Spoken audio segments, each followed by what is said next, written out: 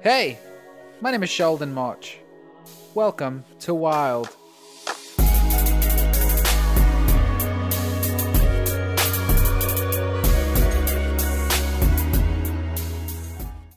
Hey guys, what's happening? It's me. I'm back again. Number 3. Shit. Welcome to the 3rd episode of Wild, and today is a very special day because I am here with the frontman of my brand new band, and his name is Liam. G'day everybody. Thanks for having me, Sheldon. Of course, man. So there's actually not a lot of people know that I'm in a band.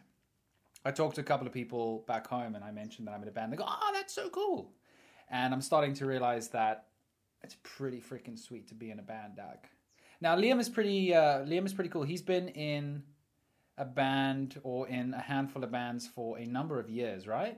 Yeah. I was in a music school. I graduated at a music school, and then from there I've been trying things since I was about 16 or 17 to different levels of success. Some never get off the ground.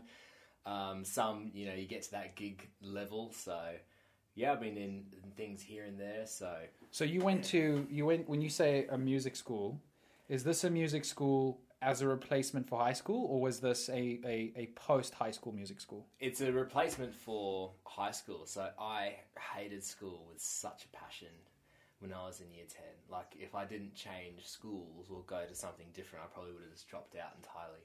I wasn't in a good place. But one thing that I did really love at that time was music, especially playing music. Now, not from like a classical background, so I was initially a little bit lost because every school that I saw was more of like a classical background if you play the double bass or cello really well, or you sang opera,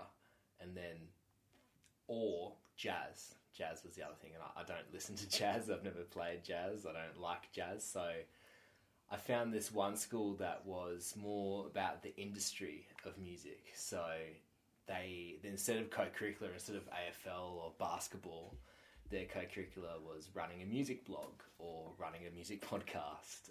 That's cool as hell. Interviewing bands, going to see gigs, even running a record label. Actually signed real bands. And all the assignments were about music as well. So the maths assignment was budgeting for a tour, or English was writing a feature article about a band that changed the world.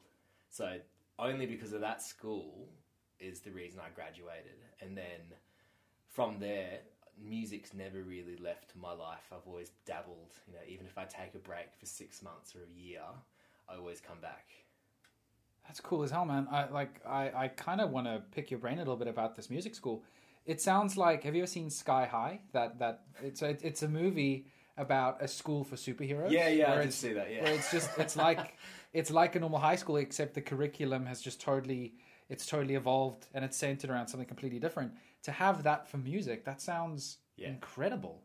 I've never heard about something like that. Oh, it's new. It only started at that time, it was only a few years old. So how old were you when you went there versus when you graduated or when you left? It's only years 11 and 12, which is, in Australia, 16 and 17 years old. Now, so the only problem that I can imagine with doing something like that is that it sort of forces you post-graduation to do something in a musical spectrum. Because if I had to try and make a success out of music and it doesn't work out, and I then try and go to a varsity or a university and I go, hey, can I study architecture? They're going to go, no, sorry, you had a musical year for your last 2 years.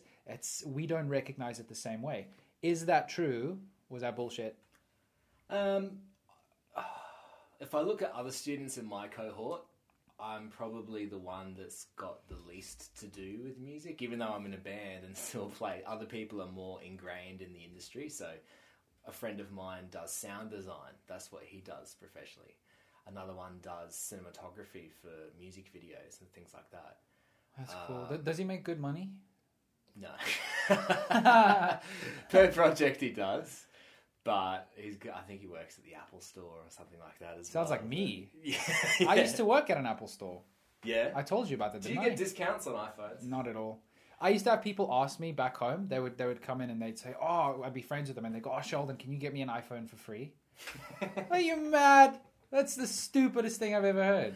But no, I bought this MacBook. Actually, my grandpa bought me this one, and I had to pay full price. I paid cash, and I had to pay full price. So no, you don't get any discount. My MacBook's on its last legs. It's like whenever I plug it in, that's the first thing that's wrong with it. It only works if you plug it in, and then every time you turn it on, it literally sounds like it's about to launch off your desk. And I've just got Word open.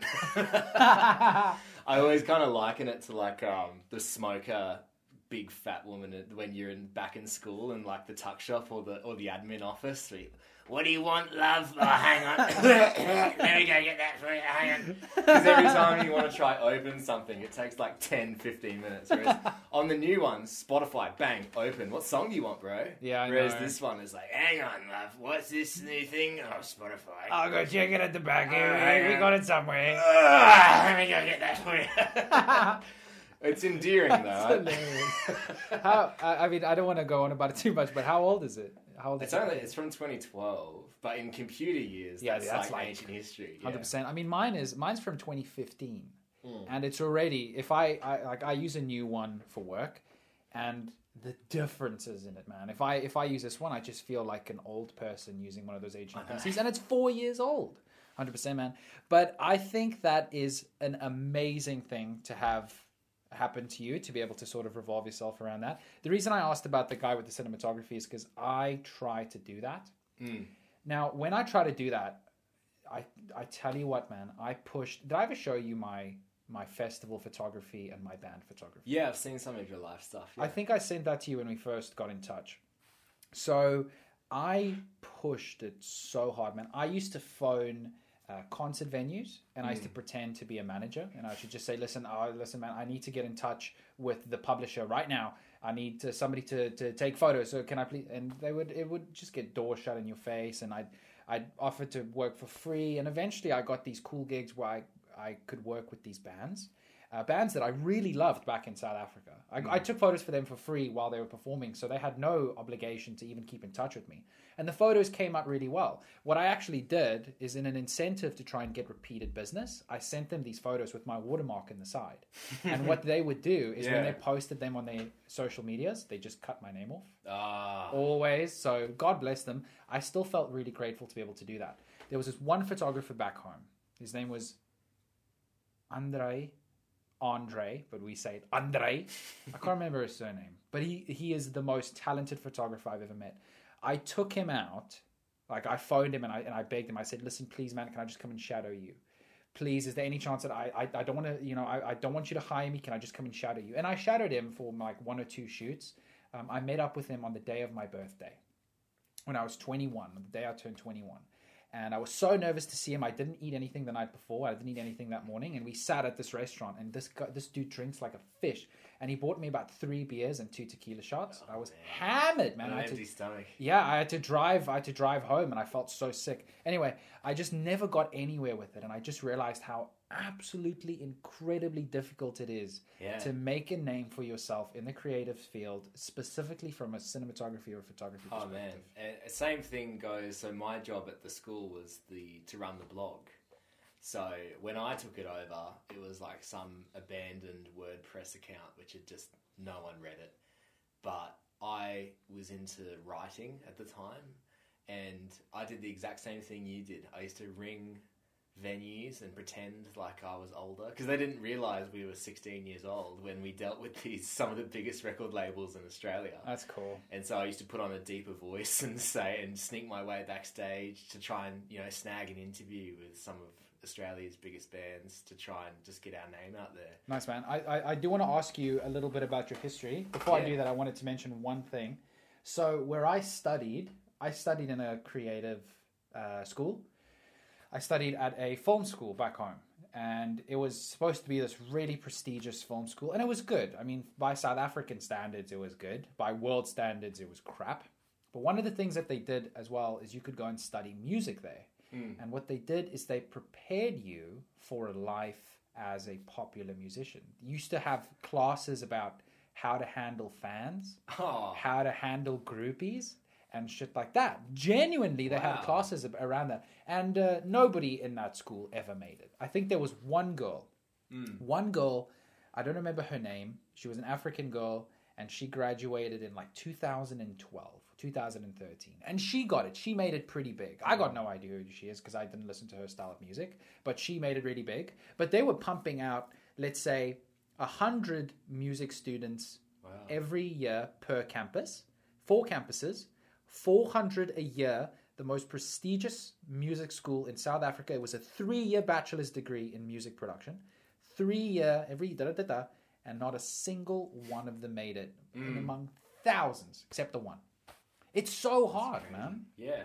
I mean, the music would probably be and acting would probably be the most difficult thing to even just get a foothold. And maybe the art world, where I think anything creative, I think it's such a necessity to society, but to do it professionally is just, especially these days, it just gets more and more difficult when the access to, I mean, it's a positive on one hand because it does, take $0 to start your social media. It takes $0 to, start getting your name out there. But the problem with that is that everyone can do it. So your stuff it has to be fantastic in every single aspect, not just the creation of it, but the marketing of it. And for people that are usually running a one-man band, it's a massive workload when it usually brings in $0 for at least a few years. That's it. You have hit the nail on the head, man.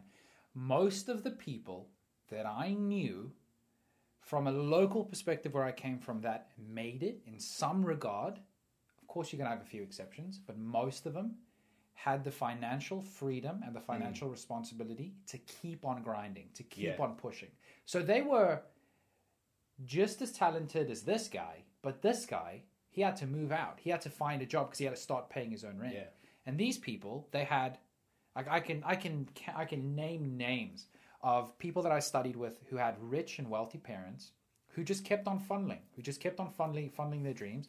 And eventually they got to a point where they had established themselves and then they started making money just as anybody would if they had the financial freedom to be able to do that. So I think it's so one-sided sometimes you are so right. You need to be able to do something really well. You need to know how to market yourself, but you also need that financial freedom to be able to keep on going until it happens. I'm not expecting anything from our band until we've been together consistently for at least 5 years. And I say 5 years because that's how long the Beatles took. They got together in 58, but they only recorded Love Me Do in 62. Damn. So for them, the biggest band in human history, they took 5 years. So that's my kind of benchmark for having a consistent lineup with a full set of original songs and just grinding every single day. They went to Hamburg and they played like 8 hours of live music every single night. I started reading a little bit about Ringo Starr. I think I'm going to do, not Ringo Starr, Pete Best. You know who Pete Best was? Yeah. I think I'm going to do an episode about Pete Best eventually because it's so... Dude, imagine that, hey? Imagine... And he got kicked out of the band too. He didn't leave. He got kicked out of the band. And then within 3 months or something, the Beatles just skyrocket and they become, as you say, the biggest band in history. It's always interesting because you think, like I've gone through some lineup changes in bands before, and obviously you don't want to do that. It's like a breakup when someone gets kicked out of the band. It's never nice, but I can respect why they did that to Pete and why they got Ringo in, because when you do get someone to fill in or you have an audition out of the blue and they're a million times better and it just clicks in and suddenly it all sounds right, you think, man, for the sake of the music, we've got to do everything we can to make this the lineup. Yeah, that makes sense. And I guess that's one of the insecurities you have to live with being in a band, is that you could technically be replaced by somebody who's better than you at any moment. Have you ever seen that movie The Rocker with Rainn Wilson? No, I haven't got around to watching it. Dude, it's exactly how you are saying it now. One of the so there was just like these 4 guys in a band, and this guy's the drummer, and the band is about to make it big. And then the manager comes to them and is like, listen, we've got a label who's willing to sign you. They're going to make you huge, but you've got to kick the drummer out because they want his cousin in the band. Are you guys going to do it? And I'm sure there's been instances about shit like that happening. So I think that's one thing. I've even thought about it myself. And I've only been in the band now for 3 months. I just think to myself, oh my God, 2 months. What, 2 months? 1 month. It's been 1 month, right? Yeah. Yeah, I joined on the Just before Christmas. 23rd of December of 2020. I just think to myself, like, oh my gosh, are they going to replace me? So, yeah, that is something. I wanted to mention one thing just before we got into this. In regards to the art, music, and actor, Yeah. how you mentioned that those are three of the hardest industries to really crack into. I know of two actors that I studied with that were both in my year, both of which have been in short films that I shot, that have committed suicide. And the reason for that is because they just couldn't make a living out of being an actor. And the reason that I think being an actor is so hard as well is because if you get rejected for something and you just can't make it work, it's not a case of it's your craft or it's your output that's being judged. It's you as an individual. So you need to handle rejection from a first-person perspective. If I go to a company with my cinematography showreel and I say, listen, this is what I've shot in the last 3 years, and they go, no, it's shit. We don't like it. Piss off. And I go, okay, thanks. You know, I look at my work and I'll go, oh, it's my work. That's not good. But if you're an actor, that's your face. That's your body. That's your mannerisms. That's your personality and your brain that's being rejected time and time and time again. Shame this poor dude, he jumped off of a water tower. Do you know what a water tower is? I don't know if you guys have that here. Like for rainwater? No. Maybe. I don't even know what a water tower is. I've just seen them. But it's this really tall infrastructure that's supposed to have water in the top of it. But I don't know why it's so tall. But this thing, it's like 200 meters high. Man. Maybe not that much. I can't remember, actually. It's such a corrupt industry as well. Like, you just got to look at the Harvey Weinstein thing for women, especially.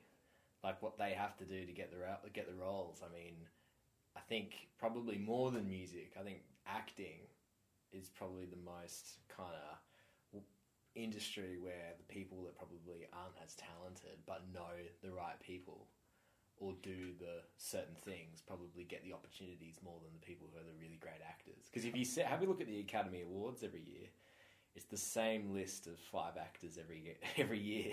And you think, I mean, yeah, they're in the biggest films, but surely there's like an up-and-coming actor who is in something great, but it's just name recognition. So probably acting's, like you said, it's the most corrupt industry, but it's also one of the most brutal as well. For sure. Yeah, man. I mean, as you say that you're not expecting too much to happen from all of this. One of the biggest things is I just think that it's going to be an incredible amount of fun for all of us. Yeah, definitely, for sure. You know? I mean, there's nothing more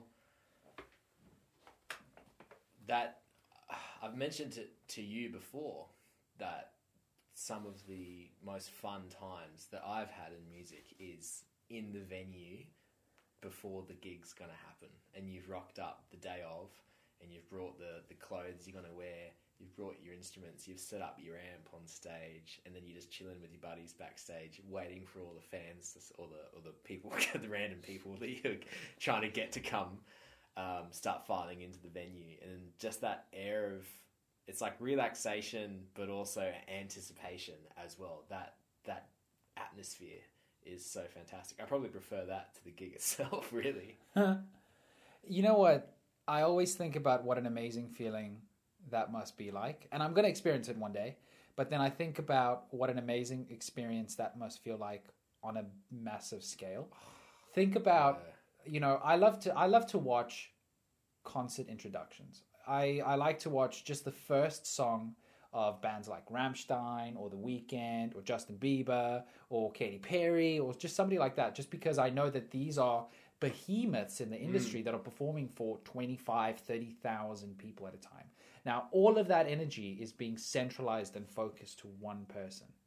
I think it must be an incredible feeling when the sun starts setting, like twilight is starting to set on, and the sun is going down, the moon is rising, and you pull into this venue, and you've got a lot of guards around you. You're in this like isolated car and shit like that. And you just look, and there's thousands of people crowding into this venue, and you know that they're all there to hear your music, to listen to you.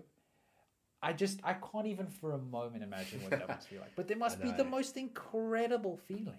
To see a lineup of people wearing your band T-shirts or something like that. I hope my fans are cooler than all the other fans. Like if we're at a festival, I hope when we see niche fans walking past, they're the cool people. Yeah, that's my fan there. Yeah. Well, yeah. So we should probably give some context as well. So I play drums. Liam, can you tell them what you do? I'm the singer and I do rhythm guitar as well. Cool. And what's the name of the band that we're in? The Nish, Nish. So we started off as more of a Brit rocky kind of band, and we wanted a name with a bit of attitude. So Nish in England means nothing, zero, nada. So we kind of called the Nothings or the Losers. Basically, it's kind of a bit of a British slang. I like the attitude that it has. So That's cool. So we've got 2 band members as well. Would you like to kind of just tell us a little bit more about yeah, them? we've got another Liam. We're going to have to come up with a nickname. Yeah, or we something have like to. that. He's on bass, and we've got Elliot on lead guitar as well. Yeah, so basically we're gonna have them introduced at the end of this episode, just to kind of get a little bit of a sense of them. So this is obviously being distributed under the Wild podcast. So this is pretty much going up alongside some of the episodes that I do where I'm by myself. But I just thought that I'd have to be insane to not take advantage of this. You know, we both have a really strong mutual passion for music, and this is a way for us to kind of just share some of our thoughts and some of our insights and just have a chat about some musical things. And, you know, I think it's going to be a lot of fun. Yeah, definitely. Cool. So I wanted to get a little bit of an idea around you. You know, I don't want to say it's going to sound kind of lame, but a little bit of an idea around your story. Maybe you can just tell me how you got into the music industry, what sort of sparked your curiosity around it, etc. I think that music, I've been thinking about this a little bit, about these people that you meet where music's not a big deal for them, where they don't have favourite bands or acts, and they barely listen to the radio, and the only music they know is what's on the top 50 at the time. Yeah. I've never understood those people. I've never understood how you can't have favourite bands or favourite songs or link memories to music. To me, music's always been there. Dad and Mum have always been into music, and then my brother and my sister as well have always been into music massively. So music was just always around. At dinner, they would always chuck on an album. And then when I was growing up, my sister and brother were both in their teenage angst phases. So they always used to blast Blink-182 or Linkin Park or Avril Lavigne at top volume, and they used to compete with each other. So depending on where you go in the house, there would be music in every room. There would be Mum making dinner, playing an album. There would be Dad doing something in the study, listening to music. Then my brother and my sister would both be blaring music, and then my brother made the transition to playing music as well. So he was in a band, and I just thought that was the coolest thing ever. And just I used to print out tabs from Ultimate Guitar for him, and I'm like, play this, and just to hear like my favorite songs coming out of a guitar live in the room, I'm like, that's how it goes. That's how it goes. You got it right. Just that, cool. I found that act so cool, and that's sweet. I just thought it was the best thing in the world. So I learned guitar to begin with, acoustic guitar. So I began with like more folksy, finger picking, almost like Gaelic guitar, which is probably why I'm the rhythm guitarist, not the lead guitarist, because I'm more into like the chords and things like that. And then I always enjoyed singing. You know, everyone sings in the car or sings in the shower, but I did get a lot of kind of enjoyment out of that. So I took the plunge. That was probably I was pretty scared before my first guitar lesson, but before the first singing lesson was just a whole different level of anxiety. But I probably enjoyed singing more than the act of playing guitar. And to me, they go hand in hand. I couldn't really imagine myself up on stage just singing, and I probably couldn't imagine myself up on stage just playing guitar. I feel they've always gone hand in hand. So Nice.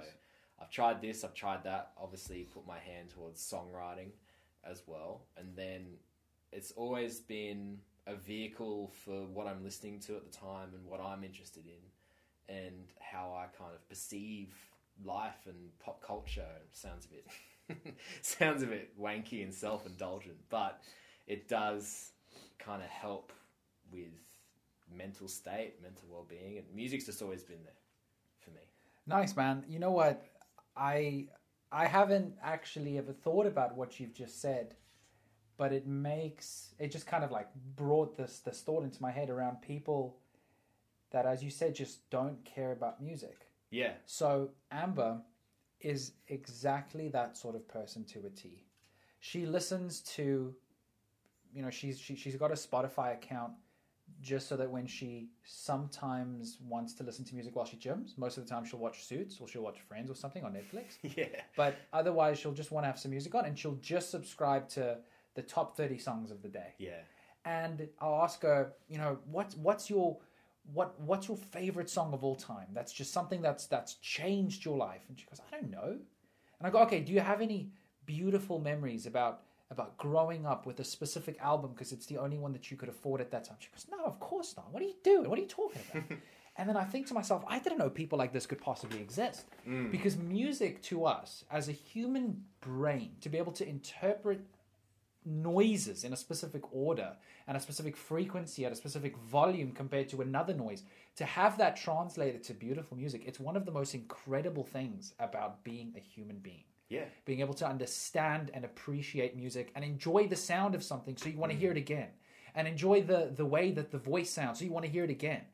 And I loved it. I could never understand people like that who don't take advantage of something so simple and so full of potential, something that makes us human. Yeah. And that's music. I remember listening to like the very first album that I ever got, because it's all that I could afford. And I really wanted something else, but I couldn't afford it, so I just kept on. It was Green Day's American Idiot. It's a pretty good album. It's not amazing, but I remember that was my first album ever. I remember listening to a band called Angels and Airwaves, and I remember sitting on my bed at the age of 12, and I just gotten my heart broken from a girl that I really liked. That's Tom DeLonge's other band, isn't it? Tom who? DeLonge, the Blink-182 guys. That's DeLonge. DeLonge, yeah. DeLonge. He's a French. That's his other band. Yeah, that's his French band. Baguette 182. And the thing is, I remember sitting on my bed and the sun was going down, and I had orange light streaming in through my blinds, and it was falling on my face, and I was listening to this album, and whenever I listen to that same album, it takes me back. Yeah. Just to that little moment in my life that's so insignificant to everybody else, but to me, to all who I am, it's a big pivot and it's a big pinnacle stone in that sort of memory. Yeah. So to have people not appreciate music in the same way, it's so weird. I get borderline obsessive over bands. I have like my flavor of the month, but the month goes for about 3 or 4 years where I'll have like you said, I can pinpoint my life based on what band I was into at the time. So the very first band I was ever into was Alice Cooper. Alice Cooper was the first live band I ever went to, because when my Opa died, we inherited his old Nissan Patrol, which he was really outdoorsy, and he had this old beat up thing. It drove like a tank. It had no suspension at all and had no power steering, and he travelled all around Australia on it.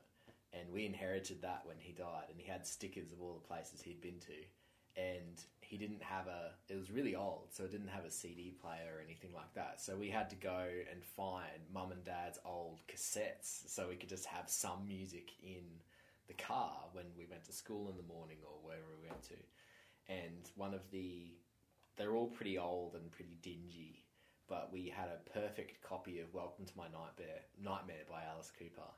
And that was like the first kind of concept album, and it was so every song goes into each other, and it's like a big show tuney kind of rock opera basically. Yeah. And man, we played that thing like every day on the way to school. And like, so when I was growing up, it was Alice Cooper, and then I was really into Blink-182 and Linkin Park. And then it was the Beatles. I discovered the Beatles when I was like 12, 13, 14. Bob Marley has always just been there the whole time. and then Rammstein was the first time, because my family's German, my mum's side's German, so to hear the German language, and knowing that that's where my family had come from as well, that started my whole journey into knowing what is Germany, why did we come to Australia, like why is this who I am? And then from there it was during the Blink-182, I was really into Good Charlotte. I know you love Good Charlotte. I love Good Charlotte. Good Charlotte was I went on to the Good Morning Revival tour. That was the second. Did you go? Yeah, that was the second concert. And the bassist in Brisbane broke his ankle live during the second song of the set. And he left because he had to go to the hospital.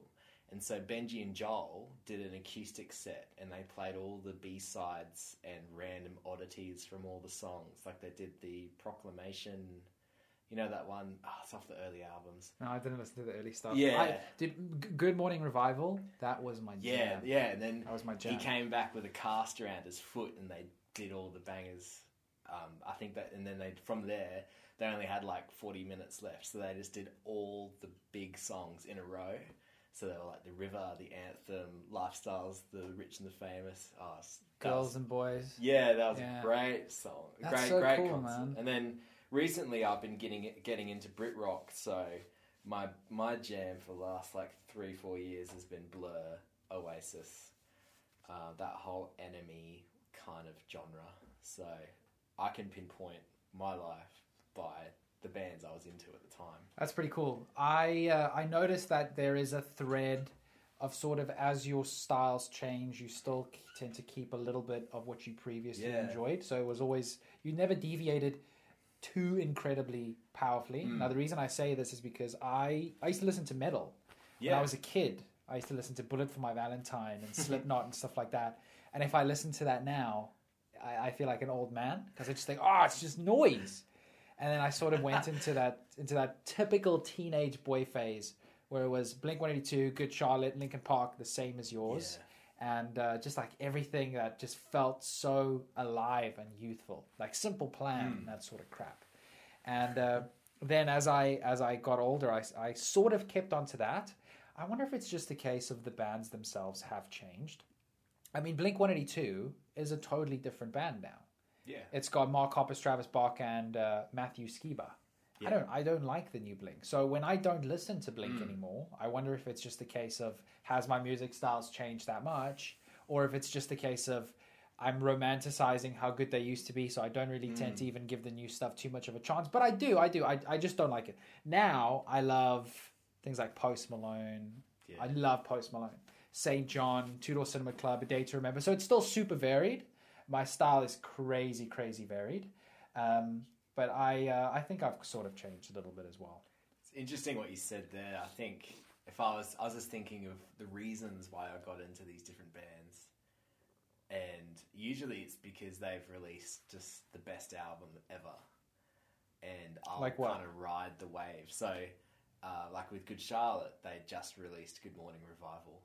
And then there was one little bit of my musical history which is an outlier, which was I was at a time into real folky Oz kind of blues and roots music like John Butler Trio or Angus and Julie Stone or Xavier Rudd. I grew up my dreadlocks at that stage. I think I've shown you the picture of when I've never seen your dreadlocks. Oh yeah. When I was 18, I had dreadlocks down to my waist. I got bleach blonde hair at the moment, but yeah, that was my outlier at the time. But I got into that music because he just released April Uprising, which is I think is his best album. But then I kind of fall out of love with these bands when they don't release another album for 4 to 5 years. Or the worst thing ever is when you're into a band and they release an album and it sucks. Has that happened with you? Yeah, numerous times. I mean, Good Morning Revival is kind of the last big album of Good Charlotte. I think they did one more. Yeah, and then from there it's been like remixes and best ofs. Yeah, the last one they released was I have it, but I totally see what you're saying. Yeah. After that, but that's the thing is every band has a bit of a lifespan. Yeah. Every single musician in the world has this period where they go through something incredible and then they just sort of cease. But Good Charlotte, a really, really good example. Youth Authority. That was their next one. So they went from Good Morning Revival. No, Cardiology. Did you listen to Cardiology? I didn't listen to anything of theirs. It was after crap. Good Morning Revival. It was crap. It really was good. It really wasn't that good. It really sort of just tended to kind of like fade away. And I think that is one of the reasons that My Chemical Romance broke up. So after they released The Black Parade, which was humongous. Yeah. It Where do you literally- go to from there? Exactly. Yeah. Then they recorded Conventional Weapons, which was a series of EPs, 2 songs, 5 EPs. I hate when bands do that. It was and Yeah. it Go on. generally Yeah. wasn't very good. So they wiped it. They eventually re-released those, and then they went to record Danger Days. Now Danger Days was so vastly different from anything they had done before because they knew that they would not be able to repeat or better what they did with the Black Parade, because the Black Parade was a masterpiece of an album. And then they did something wildly different. It was well received, but not as incredibly well. You know, they lost a lot of their old fans. Their old fans were like, "Oh, this is way too quick, and this is way too colorful, and this is way too upbeat. This is bullshit. This isn't what we know." And they just split up. I don't know on what side of the fence I lie on with that argument, because sometimes bands, their new album is just completely different from what they've done previously, and you hate it. But then at the same time, other bands have just been releasing the same album for 10 years, and it's just the same stuff every single time, and that gets pretty tiring as well. So it's like, one of my favourite artists is PJ Harvey, and her albums, she's a bit of like a female David Bowie, I suppose, where some of her albums are like glam rock, and then she'll release almost like a alternative, like just stripped back, sad piano weird stuff. And then she'll go and she'll do folk music, and it's like and then there's one album which has all got like, the drums are all kind of techno and rap based. So I don't know where I lie with that. For her it works, but then for other bands, something else comes in. Like, I loved John Butler Trio's April Uprising, but then his next album was just like April Uprising .2, and it just didn't do it for me. And then the album after that is, he did the same thing, where the drums now were looped and on drum pads, and he tried to do something different, but that didn't hit for me either. Yeah, I totally agree with what you're saying. Is sometimes it works, sometimes it doesn't. You know, I think that there's a lot that goes into something like that. Maybe it's just the sort of following that you have with this artist. Do you appreciate, you know, what they've done because of what it's contributed to your life, and you want it to stay the same? Or do you just enjoy hearing their voice? Or do you appreciate the musical talent? Because there's a couple of bands that have made that shift. For me as well, where it changed and sometimes it just didn't work. Have you heard of a band called Two Door Cinema Club? Yeah. If you look at their first album and you look at their last album, it's wildly different, and they're not doing that good because people sort of fell in love with them in the beginning. The same with Foster the People. Foster the People, their first album was incredible. It was so detailed and unique and different. And then when they sort of tried to change what they were doing and try to make it more mainstream and shit like that, it just didn't work. Same with like Florence and the Machine. Yeah, when else have you heard about them? That first album, Lungs, one of the most worldwide, just, she came out of the blue and suddenly everyone know who she was. That album's massive. But then I got her second album, and it was literally the exact same thing, but without the spirit of the first album. Yeah. And then she's dropped off, and she doesn't really exist anymore, really. That's why it's so tough, man. It's so tough to be able to kind of do something that you think is right, because you're always going to be pissing somebody off. There's always going to be somebody who wants you to stay the same, and then you do stay the same, and they go, oh, but it's still, it isn't the same. Or you're going to try something different, and some people are going to like it, and then the first people are going to go, oh, but it's totally different.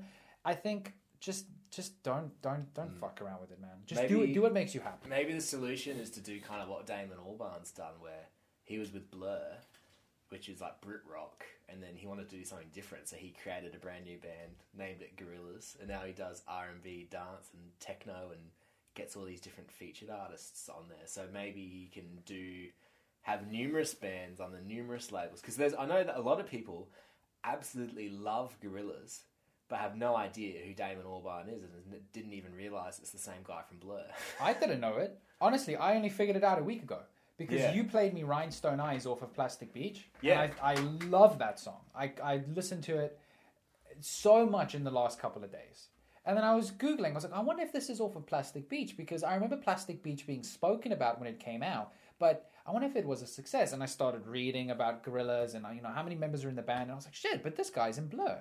Yeah. And I was like, I had no idea. So sometimes I think if you do it right, I think you could comfortably make that transition. I like Blur. Do you like Blur? I like coffee and TV. I do love Blur. I love Oasis more. I'm an Oasis guy. Out of the two, there's the big rivalry. Are you Blur or are you Oasis? I would go Oasis because they released Roll With It and Blur released Parklife at the same time. And they released it on the same day. And it was a massive... It was called the Battle of Britpop. And they could see which band is the most popular rock band in England. Didn't Kanye West do that with 50 Cent? Yeah, I think he did. Yeah, he did. Where Kanye West was releasing, I think it was Graduation or something. Yeah. I don't know. And 50 Cent was releasing it both on the same day. Yeah, so Blur won the single, and they got to be on Top of the Pops, and they wore Oasis t-shirts live when they went on that show.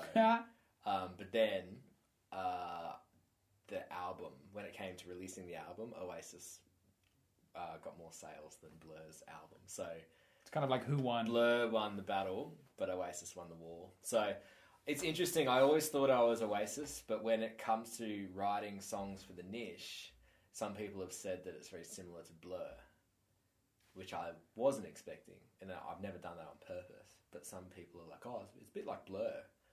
I don't know. Maybe it's because it's a bit more fun. Oasis has got that baggy kind of British melancholy kind of rock sound, whereas Blur's a bit more upbeat. So Yeah. maybe... I actually, now that you mention it, I think, because people ask me, they go, what sort of music do you make? What sort of music does your band make? And it's very hard for me to put it into words.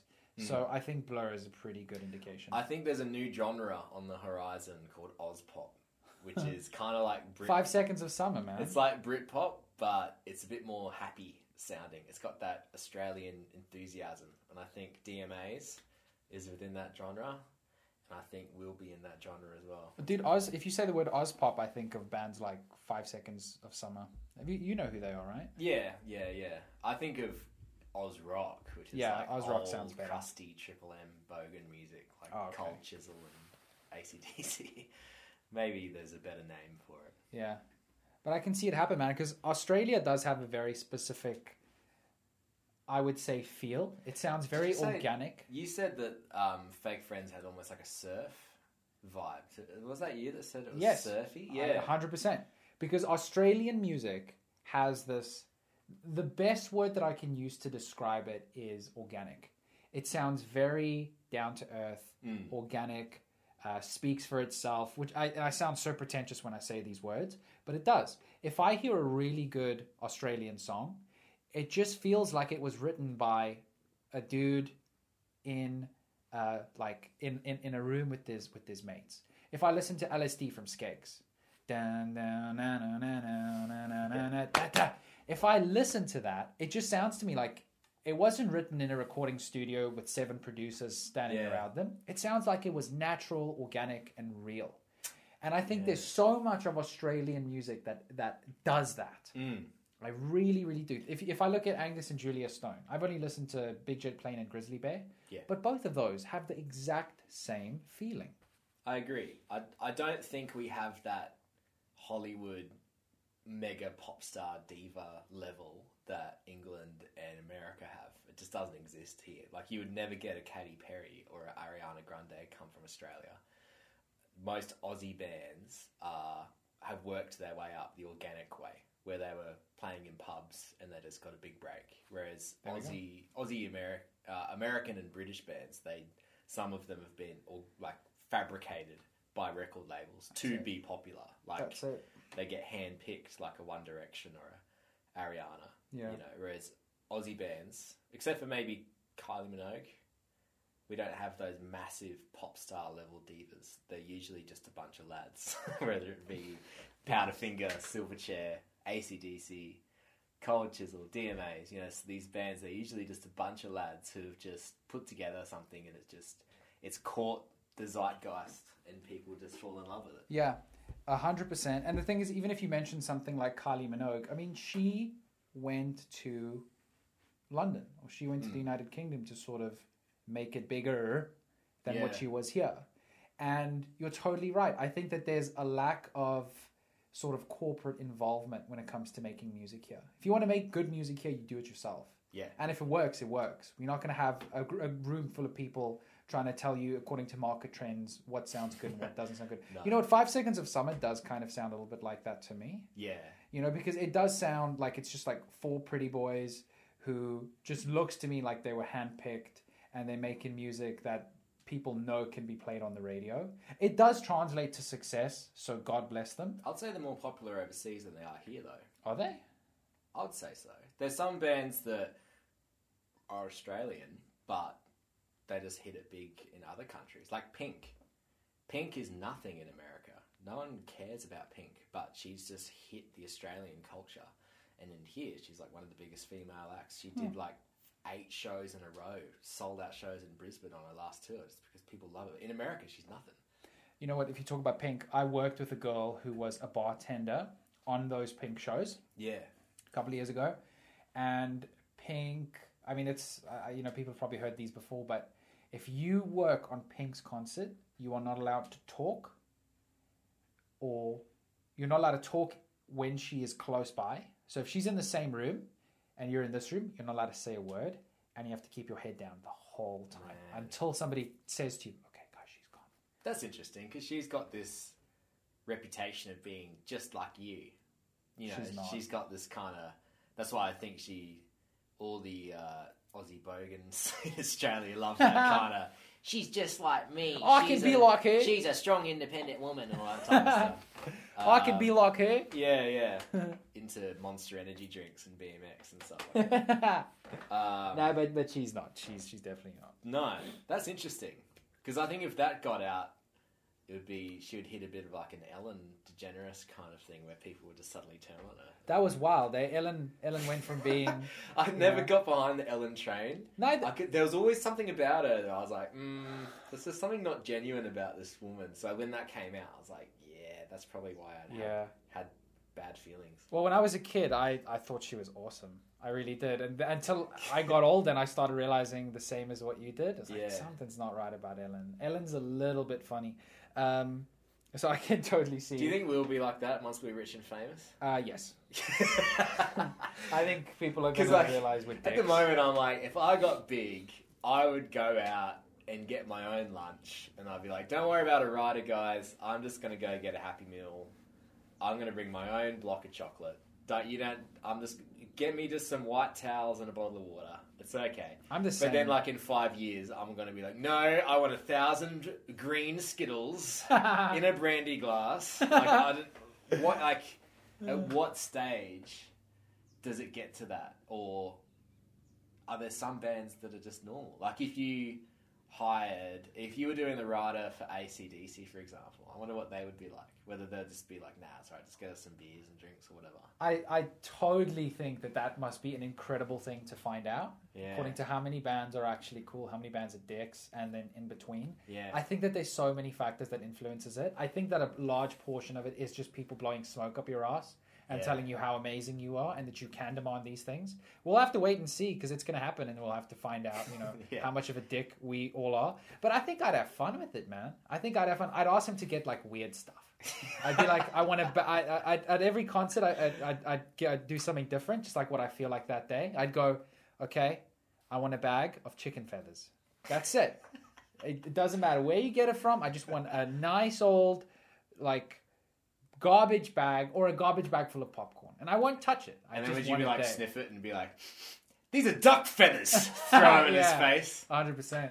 I would do weird shit like put on a hat and glasses and then like go out into the audience and just hear what people are saying. That'd be cool, hey? And then be like, it's actually me. It's like, oh shit! Oh, it's the guy. Yeah. The guy I'm here to come and see. Oh man, it must be so cool. That's why I also like to watch sort of big artist documentaries that they fund themselves and they do stuff like that themselves. Yeah, there's like this Oasis documentary where it's not even about the concerts; it's about them backstage. Dude, that's so cool. If you find that, send it to me. I I'd love love it to because watch it. they're playing. You know that game Trouble? I think it's called Frustration as well, where there's like it's kind of like checkers, where there's the bubble with the dice in it, and you click it and it changes the dice, and you move around. They play that. That's all they do. Like you think Oasis are going to be like these mega rock stars trashing hotel rooms. They're in the back playing Trouble. That's cool. And then they're just talking absolute crap. But then they're just walking down these set of stairs, and then you realise they're walking to stage for the sold out stadium tour. And just before, they were just screwing around. And there's this amazing moment where they're walking down the steps, and you can exactly tell the moment where they become visible on stage because they're just chatting crap, and then suddenly it's just wah! And you're just like, oh my god! So for them, that whole process has just been completely normalised. That's really cool. I love stuff like that. Kings of Leon released a documentary called Talahina Sky, which sort of followed the same procedure, where it had nothing to do with the concerts. At the end, they played one song, just acoustically. But the whole documentary was about them, where they sort of came from as kids, because they grew up in this really tiny, rural, town thing. In a little community. I know a little bit about them. Yeah, in this little community called Talahina. And it's just these 4 dudes that were just normal nobodies that used to go to church all the time with their parents. And then they just started playing music together. And their talent was just so good. But behind all that, they're just dudes, you know? Yeah. It's just so cool, man. I wanna experience that. Anyway, listen, man, we have been talking for almost an hour. Man, doesn't feel like that. Yeah. So I think we're gonna finish it off here. I didn't ask you one of the questions that I wanted to, but it's cool. We'll be able to sort of follow that up next time. Yeah, hit me up next time. Yeah. Cool, man. Lastly, before I go, I just wanted to ask you: did you watch the Weeknd's Super Bowl concert?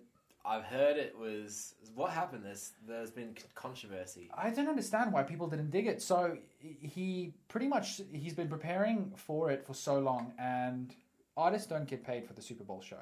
They don't. I also thought, they must get a shit ton of money, but it's actually geared around exposure for them because it's one of the highest watched pieces of media. It's guaranteed at least 100 million eyes. Man. So people don't really pay. People don't pay the artists. So they give them a $10 million production value budget. That is, for the crew and for everybody, and then for whatever they want for the props and stuff. But The Weeknd wanted more. So he put in $7 million of his own money for that 15-minute show. So people were expecting this extravaganza. He promised it to be this movie-like experience that was going to be the best thing anybody had ever laid eyes on. And in the end, it was a concert, and it was a normal concert. I thought it was cool. I thought it was fun. I thought it was nice. But I think people just expected a little bit too much, and they just got slammed. People like, it's such bullshit. Can you believe he spent $7 million? He should have put it into public schools or some rubbish like that. And it just didn't do very well. I watched it just before I saw you today, and I kind of liked it. I don't know why people didn't dig it that much. I'm not on the Weeknd train. I know that he's... Every time there comes to some awards ceremony, everyone's like, "Oh, the Weeknd got snubbed. He should have got Best Man in the whole world. He should have got the Second Coming of Jesus award." But I just don't get it. To me, it just sounds like generic pop. Like it's kind of like it's not. It's good. I mean, it's better than the majority of what else is on the radio. But I feel people, I just don't. I don't get it. I know what you're saying. He's. I think he's good. I think that, it is quite copy and paste in some regards. I do think Blinding Lights is one of the best songs just of the last 2 years. It's so catchy. It does stand out. I think there will always, in every sort of cultural space, there'll always be a spot to fill for somebody, and The Weeknd just fills a particular spot. He makes some songs that are really good, and he makes some songs that are really crap. I don't think he's as amazing. I don't think he's the most incredible musician that's ever appeared. But it's just the day. It's the day that we live in today, where you pump out 2 good songs, and then that's it, man. You got it made. Yeah. If I think about, let's think, who can I mention? I don't want to say Faster the People, but technically Faster the People. They had Pumped Up Kicks. Yeah, they're And- basically a one-hit wonder. Exactly. They had Pumped Up Kicks, and that song literally skyrocketed them to such an extent that they were able to sort of release anything and it would make some sort of an effect. And after that, they started releasing, you know, the second album, Supermodel, and the third album, and Sacred Hearts Club, and it was crap. It was genuinely bad. And this is coming from somebody who bought their first album, and it was amazing. I couldn't wait for the second album, and it was just pure shit. But that's the thing is, I wanted to say poor, but then I said pure, so I followed up with pure shit. And that's the thing is, in today's culture, you just got to release one good song. Yeah. You know, follow it up with something that's half decent, and you can literally tour until the day that you die. Yeah. No jokes, man. Tell me I'm wrong. I think you're exactly right. I mean, there's some artists that released one album in the 80s, one album in the 90s, and they're still, like, as much as I love Oasis, and they're my favourite band in the world, they've only got 2 good albums. And then all the other things they've done, they've got maybe 1 good song on them. And then their last 2, I don't even listen to them. You know what? And they're still held as like one of the most important bands in history. Yeah. I think that is because, as you just said, because of the time. You know, Yeah. there wasn't a lot of music back then as there is now. So, Yeah. you know, if you did something relatively important, it sort of tenfolded your worth. I noticed, you've heard of a band called Led Zeppelin, right? Yeah, of course. Is it Led Zeppelin? They'd be top 5 bands ever. Really? I've would never say. listened to any of their music, but they used to have a 747, a plane. They used to have a huge, not a private jet, not a commercial liner. They used to have a full-on 747, huge industrial-sized airplane. And I just think to myself, you know, by no means, from what I can tell, was Led Zeppelin this groundbreaking Beatles level of musicians. And I could be wrong. I haven't listened to them. But I just think about how much money you used to be able to make in the music industry Yeah. compared to what you do now. I mean, with Led Zeppelin, a lot of people hold them as top 5 bands ever. And they do have a lot of good songs. They're not my cup of tea. But yeah, I mean, some these days in the modern world, you don't even have to have a good song. So what I was saying before, so just for the benefit of the audience, we're taking a break now between when I was last speaking, and now we are joined with the other members of the band, Liam on bass. Hello. And Elliot on lead guitar. Hey guys. What they were having a laugh at what I was just saying, but they didn't get a chance for me to finish my point. What I was saying before I was rudely interrupted was that in the modern world, there's so much you can do to get your name out there, and record labels can push people and manufacture people out of nothing. That there are some people that are incredibly influential in the music industry that don't even necessarily have like massive iconic songs, like Ariana Grande, for example. She's one of the biggest female acts in the world, yet music-wise, I can maybe name 1 or 2 of her songs, and even then, they're not like getting played all the time. That was the point that I was making. Do you know how much Ariana Grande charges per concert? How much? So, as an example, The Weeknd will charge about $1 million. Post Malone will charge about $1 million. Justin Bieber will charge about $1.5 million per concert. Yeah. Ariana Grande charges $2.5 million. Would you take out a loan Whoa. to get her on something and then just make your money back through ticket sales, though? Yeah. Well, I'm sure that probably hasn't caught on because it probably doesn't work. That's what they do. Yeah. Is it? Yeah. Because if they don't make money through ticket sales, that's why the festivals will die out. Yeah. People stop going. If I was really rich, I'd get Ariana Grande to like perform in my kitchen, Yeah. like full on massive Just concert. making sandwiches. Uh-huh. Yeah, while I'm cooking something. Be like, come on. Yeah. There is that song she has about switching up positions. Switching up positions with you. And it's just, I'm in the bedroom or I'm in the kitchen. And she had to go at, all the feminists had to go at her saying like, is that literally the only 2 rooms you're in? No, you're thinking of 34, 35. 69 song. Yeah. I know it's 34 amazing. plus 35, 69. Oh yeah. Is that Oh, is her that as what well? it is? Yeah. Yeah. Dua Lipa's Sex. good though. Dua Lipa. Sexy. Dua Lipa's good. Listen to the lyrics. Should be ashamed of So yourself. sexy. She's Chris. hot. So yeah, we had a band practice today. I don't know why I said it like that. Band. Yeah, did you guys enjoy it? Yeah, it's good. Oh, sorry. I was rusty. Yeah. I was rusty. It's when you're. You I are really. rusty. I mean, You I've are got the rusty. hardest job, to be fair, of the four of us. At least you're being humble about it. It's just when you're. I am being facetious. He's already sitting But down. what I'm saying is, when you take break, well, so we haven't jammed in maybe 3 weeks. It's been ages. Yeah, and it's when you're trying to remember the guitar and the lyrics at the same time. Man, I screwed up so much today. I just couldn't not remember the lyrics for the life of me for like songs we've played probably thousands of times. It just got to the second verse and I'm just like, what? Oh, God. Well, you know what? Going off of that, if you guys wouldn't mind me asking, so I had a list of questions that I wanted to ask Liam, but I never got around to it. So I'm going to ask each of you the same thing. Ooh. It's just one, but I wanted to know if you guys had ever performed before, like in front of a crowd. If so, what was the best and the worst gig you've ever had? First gig I ever played was a house party, and that was also the last gig I ever played. So Nice. you can judge. Is there a lot of whether or people not you there, think it went well. There was 20 people. Hell yeah, that's Yeah, it more was than would huge. show up at my funeral. Yeah. That was that. That's brutal. So yeah, that was the only gig we ever played so far. There was a gig that I played.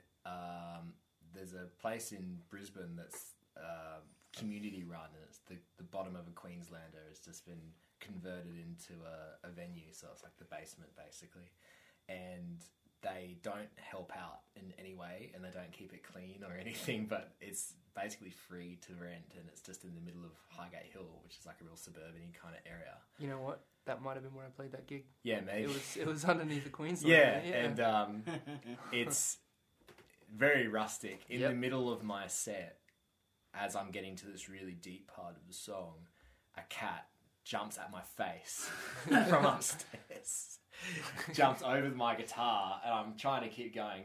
And the reason why it jumped straight at me was that it was being chased by like an 80-kilogram fat Labrador. And the Labrador goes through, hits the drum set, everything is just chaos. Dude, that So sounds my- like something out of a movie. I know. What So the it was fun, but also my worst gig was interrupted by literally a cat and a dog. How many people were there? I got like 52, 54, which was because I combined it with some Brisbane Fringe Festival kind of thing that was happening there. So those were the best gigs because it's a dingy, dusty, pretty horrible venue, but when there's a lot of people packed in there, it's very, very fun. Liam, you've got more gigging experience than any of us. Yeah. You would have had some highs and lows, surely. I'd say my worst one was probably my second gig in the covers band. I got cocky and had a few too many drinks and just messed up way too much. So I learned that lesson. Best one, there's probably a couple. You talking about like in terms of size of the gig or like? No, how it was? I guess just kind of like one that was so cool. It's if you had to die tomorrow, it would be the best gig you ever played. Oh. Auckland Town Hall. That would be pretty big, wouldn't it? It's like 5,000. Whoa. You played in front of 5,000 people? Yeah. Shit, what was that like? Scary. It's a lot of people. Yeah, that must have been incredible. It's a lot of people. Because Liam and I were talking about it today about what it must feel like to play in front of a large group of people. I mean, I've never played a single gig, and It's fun. yeah, I mean, I would even like to play in front of 3 people if I could, you know. So It's fun. I played in front pub of gigs 0 are people. fun. I was at this venue, the West End Music Cafe. It doesn't exist anymore for good reason because no one ever went there. And they paid me in a lunch, a chicken palmy and a beer. This is what I got paid. And I was playing to an empty cafe. There was no one there except the bar staff. And then the bar staff went to go take the bins out. I was literally playing to an empty venue. No one was there. How is that not your worst gig? Yeah. Because at least I could kind of just vibe on my own. I did, man, okay. So my family was on a holiday to Fremantle, and I thought that I could get some gigs in at the same time. So I signed up for this open mic night in Freo, and I brought all my gear. So you went on tour. I went on tour to Perth, yeah. Nice. And I did an open mic, and it was in this, basically the equivalent of like the Tivoli, like a pretty medium, large sized venue. So I thought, oh man, this is going to be like, maybe it's like a cult thing, and like all the artists go there. I'm going to be like packed, playing like to a packed thing. And then there was a guy up there sound checking, and it was just me and him. And he was like sound checking, getting it right. And then he went, "Hey guys, thanks for coming out." And I'm like, oh no, he's the first act. He's not sound checking. And I was just in this empty venue. And your parents didn't even go? they rocked up later. Okay. And then there was a full band in there called My First... Oh, I probably shouldn't say their band name. Because they were really bad. And they took like 45... They took like 45 minutes to set up, and they just sounded horrible. And they did this song about a rat in a kitchen, and it was like this little ditty. And then the next one, this guy's like, okay, that was our song about a little mouse in the corner. The next one's one of my songs called The Devil Came to Town. And he just starts this like heavy metal, rah! The devil! The devil! I was like, what is going on? And he did this song called Ode to Ray Charles, where he put one finger on the lowest key of the piano on the high, and then the other finger on the highest, and then just went in every 4 beats. That was his ode to Ray Charles, and it was the most. You're kind of selling them to me.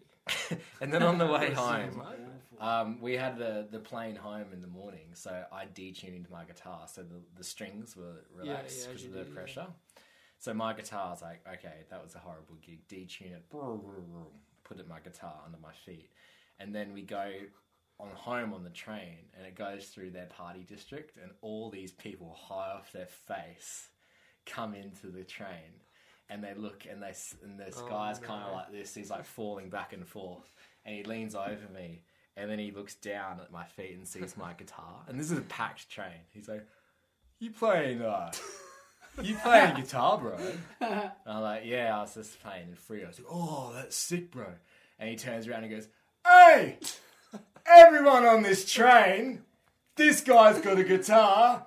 Who wants to hear this guy play a song?" And the whole train goes, "Yeah!" Like hundreds of people.